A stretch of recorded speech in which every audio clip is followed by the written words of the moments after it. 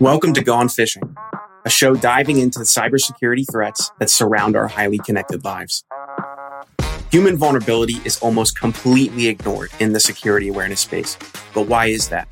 Every human is different. Every person has unique vulnerabilities that expose them to potentially successful social engineering.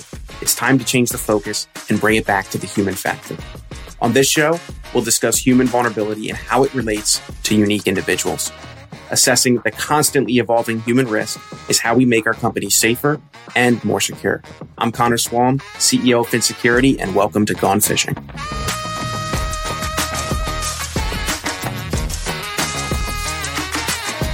Hey everyone, welcome back to another episode of Gone Phishing. I'm your host, Connor, CEO at FinSecurity, and we're going to talk today about small business and cybersecurity breaches, or however you want to phrase that. Just breaches in general. So what is a breach? Well, I've categorized this as unwanted theft of information, access, or money, but also it's not just theft.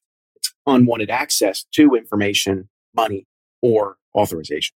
So a lot of times a breach is not just, someone who is actually coming into your business to steal something. It's just somebody who's there who has access, which, the intention and the thought on at least, the defender's part is that individual at some point is going to try to steal money, information, or access. So while they already have some amount of it, their goal is going to continue to be to expand that so that they can just have more. Things are valuable. Information is valuable. Access is valuable. And money itself is very valuable. And that's what people who will break into your business and attempt to steal it are going to want. So a thing that I see a lot of times by small business owners, if you want to say small business owners, but largely it's people in general, is there's this sentiment of, I blend in, I'm not a target, I'm not at risk, somebody else is going to be at risk. It phrased a lot, like any of those or any variation of those as well. And I have no idea who said this, and I've pirated it 100 times. So if anyone listening to this podcast knows who said this quote first, please reach out to me on LinkedIn and let me know so I can attribute it to them, because I was not the one who made this up. You're not too small to get hacked, you're just too small to make the news. And so I think there's this outsized expectation that, I haven't seen companies like mine in the news get hacked, and so I'm not at risk. It's not happening. I can promise you it is happening. Like, it absolutely is happening. That small businesses are getting hacked on a consistent basis. And if you don't believe me, the FBI reports on these statistics every year, and the amount of cybercrime, specifically cybercrime in the US for small to medium-sized businesses, is skyrocketing. It just is happening.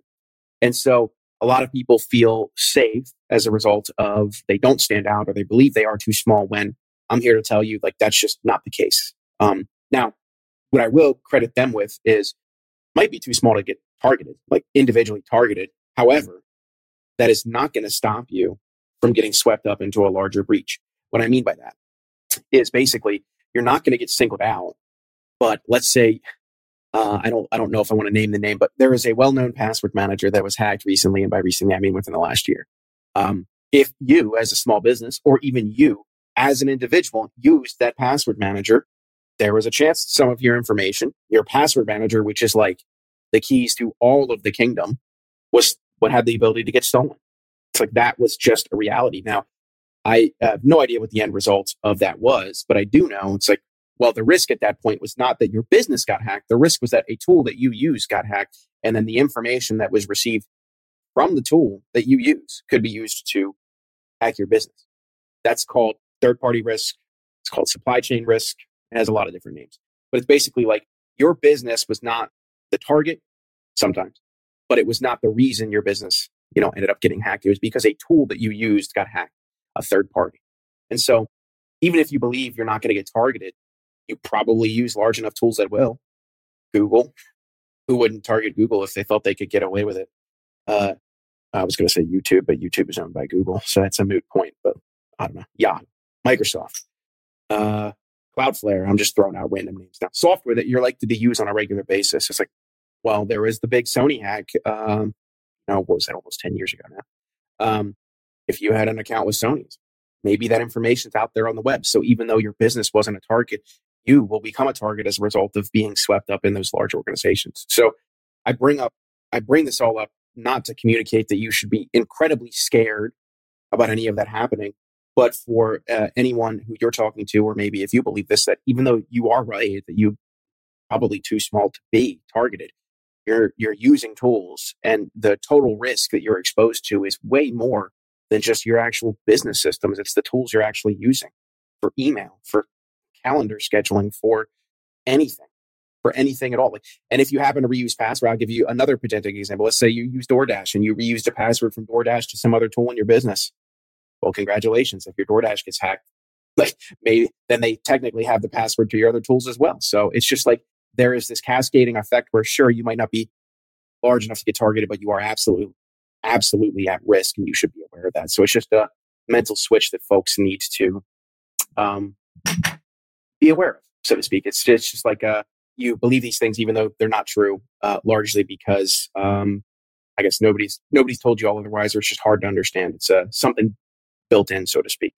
So what should you do to prevent a breach? There's a ton of advice I could give here, but I'll draw a lot on a ton of presentations I'd give for small business development centers. Those are organizations that are funded by local, state, and federal government to actually just help small businesses get up and off the ground, whether that's through loans or through education.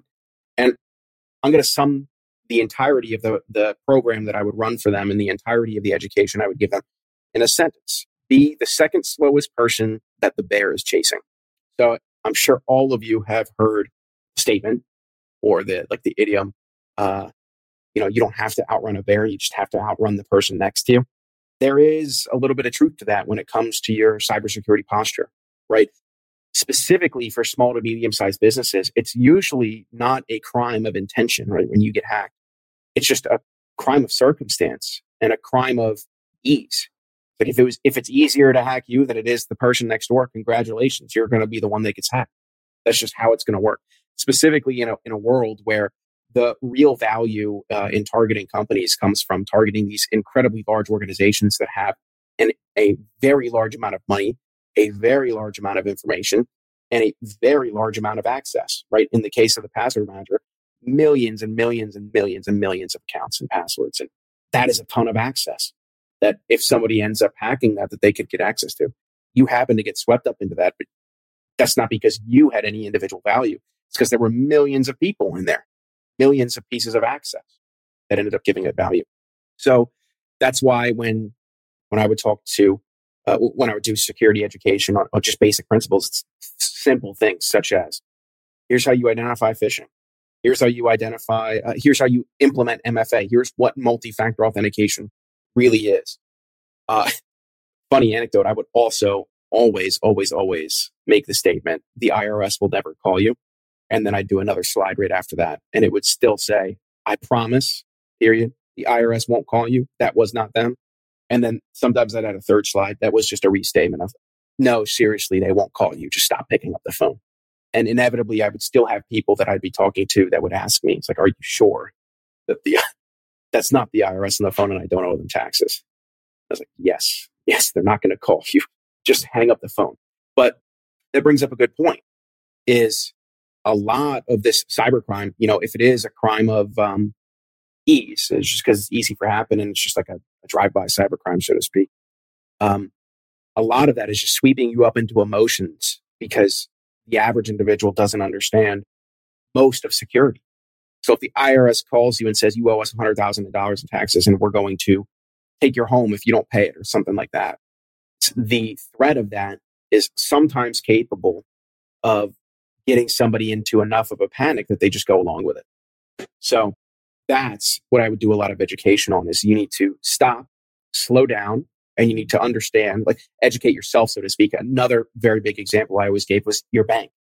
Sure, your bank's going to call you. If your bank ever calls you, you could take this today. Your bank ever calls you and says, hey, whatever, undisputed charges, or there's some issues with your account, you owe us money, or we need your password. I would always give two pieces of advice. One is your password is your password. Anyone who is asking you for your password to any of your accounts is not in the right, and you should never give that out. It's your password. It's your access. It's not theirs. And if your bank is calling you, whoever's doing that should have enough information and enough access to handle this thing without them needing your password. So never, ever, under any circumstance, in any world, universe, or otherwise, or any alternate timeline, don't ever give out your password. It's yours. Don't give it out. But the second thing was that emotion I talked about. If that phone call or that text message or that email is enough to start spinning up those thoughts of, wow, I might really be in trouble, or I really need to go do something about this, there's a very, very simple step you can take to relieve all of that anxiety.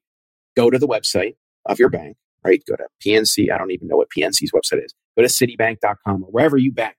There will be phone numbers you can contact. There will be emails that you can reach out to, or go to the website, log into the account, and go through the messaging app that is typically located within your bank, your banking portal. And then they'll tell you in 99.99% of cases, we have no idea what you're talking about. That was very clearly a scam. That's what I would always suggest. So I guess one thing for y'all to take with you, or I guess two things. Just because you're not big enough to make the news doesn't mean it's not possible that you won't get breached. It is possible.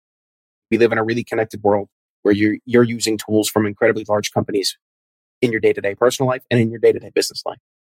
And the second thing is, most security breaches, almost all of them that relate to humans, are all centered around getting you into this emotional, mental state of anxiety and panic so that you just blindly accept the commands that come after to give this person whatever access or information they want. And what I would say is breathe. And then in the case of your bank, or like you can do this with any tool, any person that's calling you, or any company, quote unquote, that's calling you to try and get you to do something, is you never give out your password ever. It's yours. The second is go to the official company website, call back on the official number, go into the portal and actually lodge a support ticket or tell them what's happening and ask them if they can go check. And by the way, anyone you're on the phone with that is cautioning you not to do that, you should hang up the phone and you should go do it anyway. Because that is the proper way to get it. So that's what I would say. Those are the two pieces of advice I would always give to folks that I was given a little bit of education to. And now I've given it to you here today.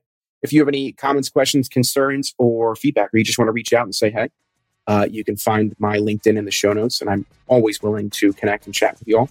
I think that would be a lot of fun. So I highly encourage you to go do that. But once again, I am Connor, host of the Gone Fishing Podcast that you've been listening to for the last little bit. And I can't wait to see you on next time. Bye. Thank you so much for listening. If you want to find out more about creating high-quality security awareness training campaigns that engage employees and change their habits, then check out FinSecurity at phinsec.io or click the link in our show notes. Thanks for fishing with me. See you next time.